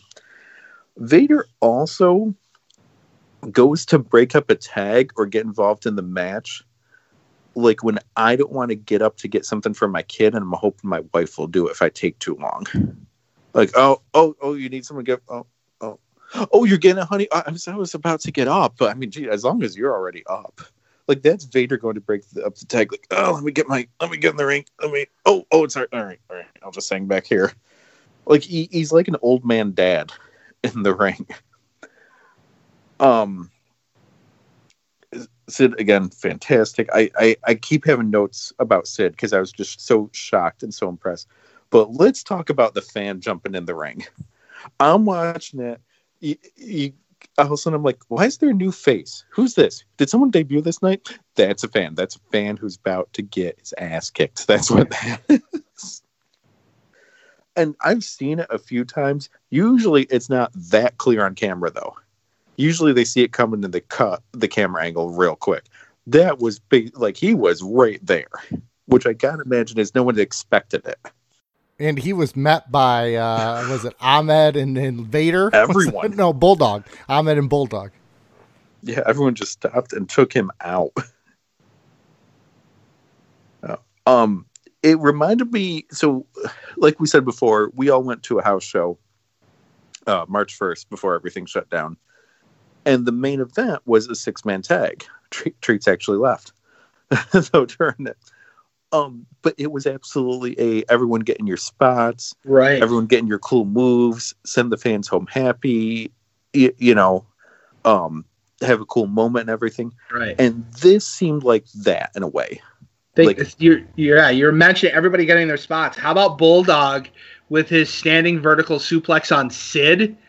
And just how amazing it looked because of how tall Sid is. It was just an amazing, amazing sight to see. And the crowd the crowd was so invested in every heavy high spot, regardless if it was a face or a heel doing it. Oh, the crowd just reacted. Bulldog having sit up so high, we've seen indie matches in buildings where they couldn't do that. Right. Oh, absolutely. But yeah, it was like a super house show in a way. Not just like for a B or C level town, but for, hey, this isn't televised, but we're going to have a ton of people here, so we want to have something cool. Let's have our 3 biggest good guys or 3 biggest bad guys. They're all going to fight. They're going to do crazy moves, cool spots and all, and you're going to go home happy. And they did. This crowd was nuts for this match. A little distraction, Cornette doing some great stuff. Shawn Michaels worked the majority of the match for the faces. And then Shawn gets pinned by Vader, which you would think in the moment watching this, oh, your champion just got pinned in the tag match. Clearly he's got the next title shot. I think Vader's going to win. Right. I think Vader's going to be champ. He was champ in WCW. Of course he's going to win.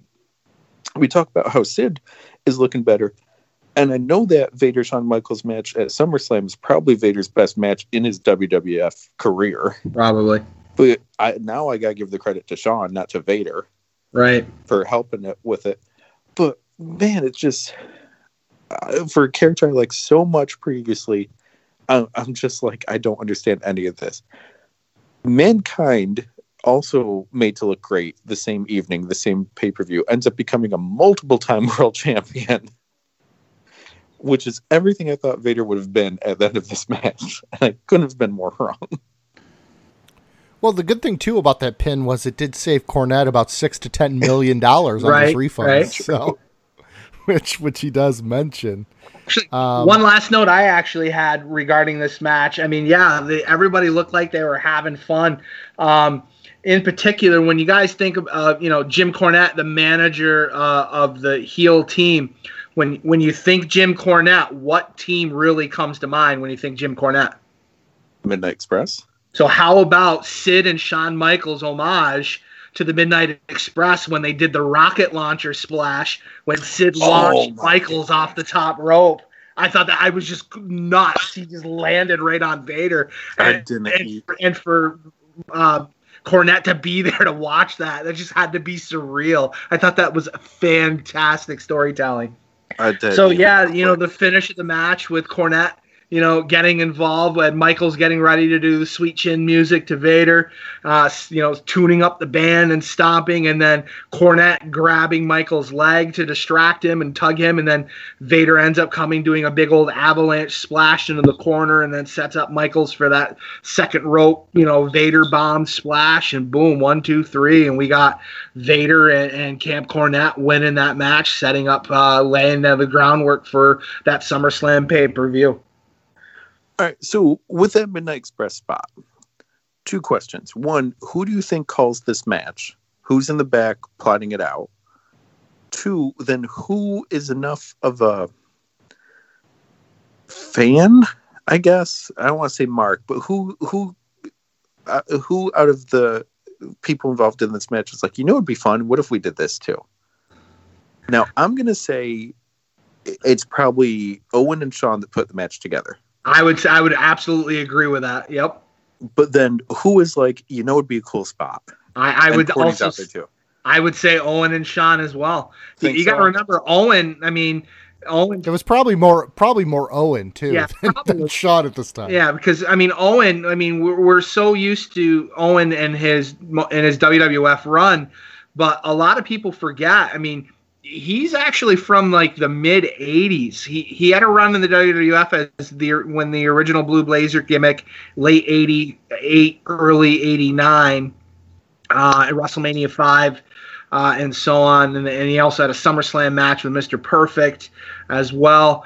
But I mean, he Calgary as well for Stampede, and so I'm sure he was a huge fan of tag wrestling growing up, and I'm sure he probably came up with that spot or would have nudged Michaels to want to do that spot as well. And Sid doing it by Sid being such a bigger guy. One of the things that that people were bothered with that rocket launcher spot is the guy doing the throwing really wasn't doing much of the throwing because he wasn't tall enough to grab and do a push of Bobby Eaton off the top rope, whether it was Stan Lane or Dennis Condrey doing that rocket launcher spot. But Sid, being a much taller guy, and oh my God, just launched Michaels across the ring. It was great. Absolutely love that spot. Yeah, it probably felt like he was throwing a softball to home plate. So before we go on the pay-per-view, we do have a little bit. We have a little in-your-house extra. We have Doc Hendricks interviewing Gorilla Monsoon, and they really do announce kind of the main attractions for SummerSlam. They officially announced the Boiler Room Brawl, which of course is The Undertaker versus Mankind. And then Corny and Vader come in, saying that they want a shot at the belt because they pinned Michaels, and they pretty much make that match official for SummerSlam. That they get Vader versus Shawn, and then that takes us out of the pay-per-view. I mean, how would you not buy SummerSlam after this one? Oh, without a doubt. Yeah. The crowd was just amazing, and the matches were really, really well received by the crowd there, and commentary was fantastic. Everything about the show was just very, very entertaining. Yeah. So as the pay-per-view concludes, I do want to say a few words about my good friend, Mr. Master Library, Kevin Hellions. Tell you a little wrestling Kevin story. So, growing up, obviously, my house became Grand Central Station for all things wrestling, as my father was willing to, my grandfather really got me into wrestling. So he would come over, watch the pay-per-views, and then, of course, it was just a big gathering. My mom always thought she would rather have all of my friends at our house, so she knew where we were, rather than have us go to other people's houses. So wrestling became kind of what we all kind of gravitated to. So, of course, we would order the pay-per-views. This was after we went to McDonald's to get 29-cent hamburgers on Sunday night when they were doing that special. We would be able to get 29-cent hamburgers, then 39-cent hamburgers. Usually spend about $5 and get a ton of burgers. And I think that $5 eventually turned to Little Caesars Hot and Ready's as that came into fruition. So Kevin would always have a special quirk when we would watch wrestling. God. Oh, I know. Of course, you would order your pay-per-view through your cable box, hit the button, you're good to go. The cable boxes always had the time on it, 7 o'clock, and it would say 7 on the cable box. A lot of days now, these cable boxes, especially if you're cord cutting and you don't have a cable box, there's no time on it. So everyone just kind of has their phone with them at all times, and that's really taken over for that. So Kevin had a tape that he would bring with him. It was like a VHS tape that after we ordered the pay-per-view, he would put in front of that clock. So he never knew when the pay-per-view was supposed to end. So we could have 20 minutes in our main event, 30 minutes in our main event, whatever time we had left over, the tape was in front of it so he would not have to watch. So he would never know when the actual match was going to end. So a very savvy move by you, Kevin. So was that a special tape you brought, Kevin? I know you always had it in your bag. So what was on that tape? So it was, because the TV stand you had at the time when it first started going over, I would grab a tape out of your TV stand and put a tape in front of it. No, that's not the way I tell the story. So then you and your brother started taking it away and getting mad at me for touching your tapes and stuff because it's more amusing for me not being able to use a tape to block it. So I said, oh yeah, then I'll bring my tape and I'll say, well, you guys can't touch my tape, and I'll just put it in front of your clock. And my reasoning was, and this comes more through in like Attitude Era, Vince Russo stuff, WCW, when you knew the pay-per-view's over at 10 and at 9:50 your main event wrestlers still haven't come out, you know you're getting a screwy ending and you're not going to get a conclusion, you're not going to get anything good, so you've already mentally checked out the match. And I wanted to be surprised and not be checked out. If it's going to be a screwy ending, at least let me be surprised by the screwy ending. If I know it's coming, then it takes away some of that. So I did not want to know. Now with the network and everything, or even if you're starting late, I don't have that. If anything, I know when something's ending because one of you will text me and say, "Let me know when you're finished watching it." My question to you too is, when you're watching a pay-per-view live now, obviously the network, they can go long, they can go short, they can do whatever. But what if back in the day they had Twitter? Yeah, obviously, like, because you're always in the conversation, tweeting out different things. Of course, getting ready for your own personal blog. Yeah, I know you write recaps and truncted or whatever you're calling it. Truncated, yeah, whatever that means. I don't know. So how would you handle that now? I mean, you obviously know the time when you're on Twitter. True, but like Money in the Bank, I wanted to be surprised about. So actually, in our group chat, I said, "Hey, I'm not going to be able to watch it until later," and I just flat out ignored my phone. I put it away. I actually told my wife, I said, if I'm worried, if someone calls or if I'm worried about anything, I'll have you check it first. But chances are any messages I get are going to be people saying, "Hey, have you watched the show yet? Are you currently watching it?" Or reactions. I almost got one. I actually got a text. Someone was mad about who won Money in the Bank. And I got a text. Thankfully, I didn't see it until I was done watching it, or else it would have ruined the winner for me. And I do want to formally apologize for ruining that. I thought Sasha Banks looked nice on Money in the Bank. That was the first text I got. Now, this block it with the VHS, I did it at my own home. I would do it during Raw and Nitros. Like, I really did not want to know what was going on. And it became such a part of me that when I started my rebrand last year into Mass Library, that is one of the reasons I picked the VHS for that logo. Too bad we couldn't do that with how long our podcast goes. Just put the tape up on your phone, so you don't know when the house show is going to end. Never know. So that was one of my favorite little Kevin quirks about wrestling. I think I did it at Educator's house too. Oh, absolutely. I remember watching some WCW shows, and you've got that videotape with you, and I'm like, "Dude, I'm taping it already." He's like, "No, it's for something else." No, it's the Black the Clock. No, I'm aware you're taping it on a VHS so we can watch it later. That's not what this VHS is for. So exactly. I didn't see the time. I think one of you put your mom's clock in front of the TV too. So that was me. Yeah. I think that's going to do it for our pay-per-view here in your house. Why don't we rank it before we go? So let's start from the bottom and work our way up when it comes to the actual pay-per-view. Let me just get my notes here real quick. All right, is it better than number 7, Good Friends, Better Enemies, which is the worst pay-per-view we watched so far? Absolutely better. Yes. Kevin? Yeah, I can't imagine anything being worse than that, yeah. All right. Is it better? Where did we put next? Was it Beware of Dog? Was 8 the next one? Or 2? No, 2. Yeah, 2. The Lumberjacks. Yep. Was it better than Lumberjacks? Absolutely. Yes. All right. Now, was it better than Beware of Dog? Yes. Absolutely. We're just moving up here. All right. Is it better than the 4th in your house, which was something? I don't know. I don't know what the name of it is. Bulldog Diesel. Bulldog Diesel. Yeah. Absolutely. Bulldog Diesel. Better. Yeah. Better than that one? Yeah, for a whole card, yeah. Is it better than the first one, the one we went to? Yes. I would say so. Yeah. All right. Is it better than number 6, Rage in the Cage?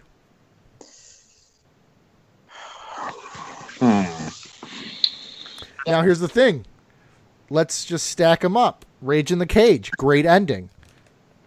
True. That was the ending. That was the ending in the co-main event for this one. True. So, also true.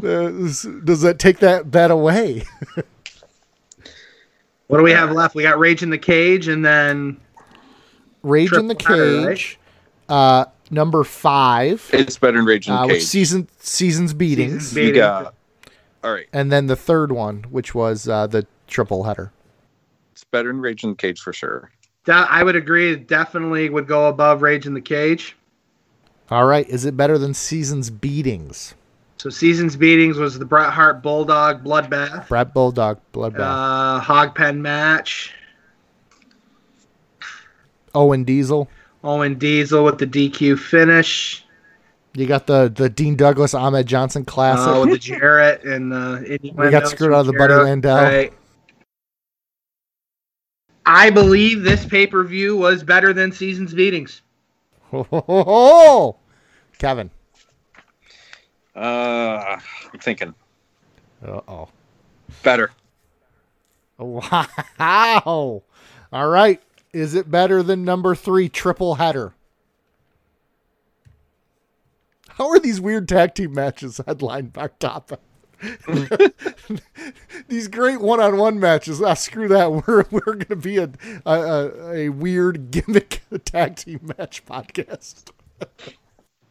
I have to say, with the way that some of the matches finished to push storylines with Goldust Taker, them now setting up the feuds for Undertaker Mankind, and then what would have been Goldust and Mark Merrow for SummerSlam, and the 6-man tag, and how that offered just a fantastic interaction between the 6. A few goofs here and there with Ahmed being involved. I think this one goes over, and I think we got a new number 1, in my opinion. Whoa! All right. Phenomenal. All right, so In Your House 3 is our current number 1. Hang on. I'm going to say In Your House 3 is better, because I want the birthday boy to decide. Oh, you're such a dick. All right, so In Your House 3. This is the Kevin Hellion's Birthday Spectacular podcast. Checking again. In Your House 3 had Savio Vega against Waylon Mercy. It's a good match. It had Sid against Henry O. Godwin. Another good one. It had Bulldog against Bam Bam. It had the advertisement for the WrestleMania The Special at 11 p.m. It had another 5-star. Dean Douglas against Razor Ramon. And that weird thing. It had Jean-Pierre Lafitte against Bret Hart, which was a good match. It had Alundra Blaze telling us what t-shirts there are. Yeah. And then it had Yoko and Bulldog against Diesel and Shawn with the Owens not in the building thing. Now, can I point out that this pay-per-view had no shilling of merchandise?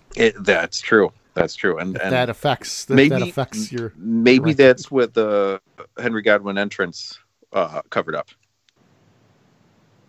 Now, right. It has Sunny, which Treat said before pushes it over during the viewer discretion. Mankind Henry Godwin was pretty good. Like, shockingly good. I also thought Stone Cold against Mark Merrow was surprisingly good. The worst match of the night was the tag match, the opener. Yep. But you got Sunny, and hey, yep. Daisy Dukes, Cowboy Sunny.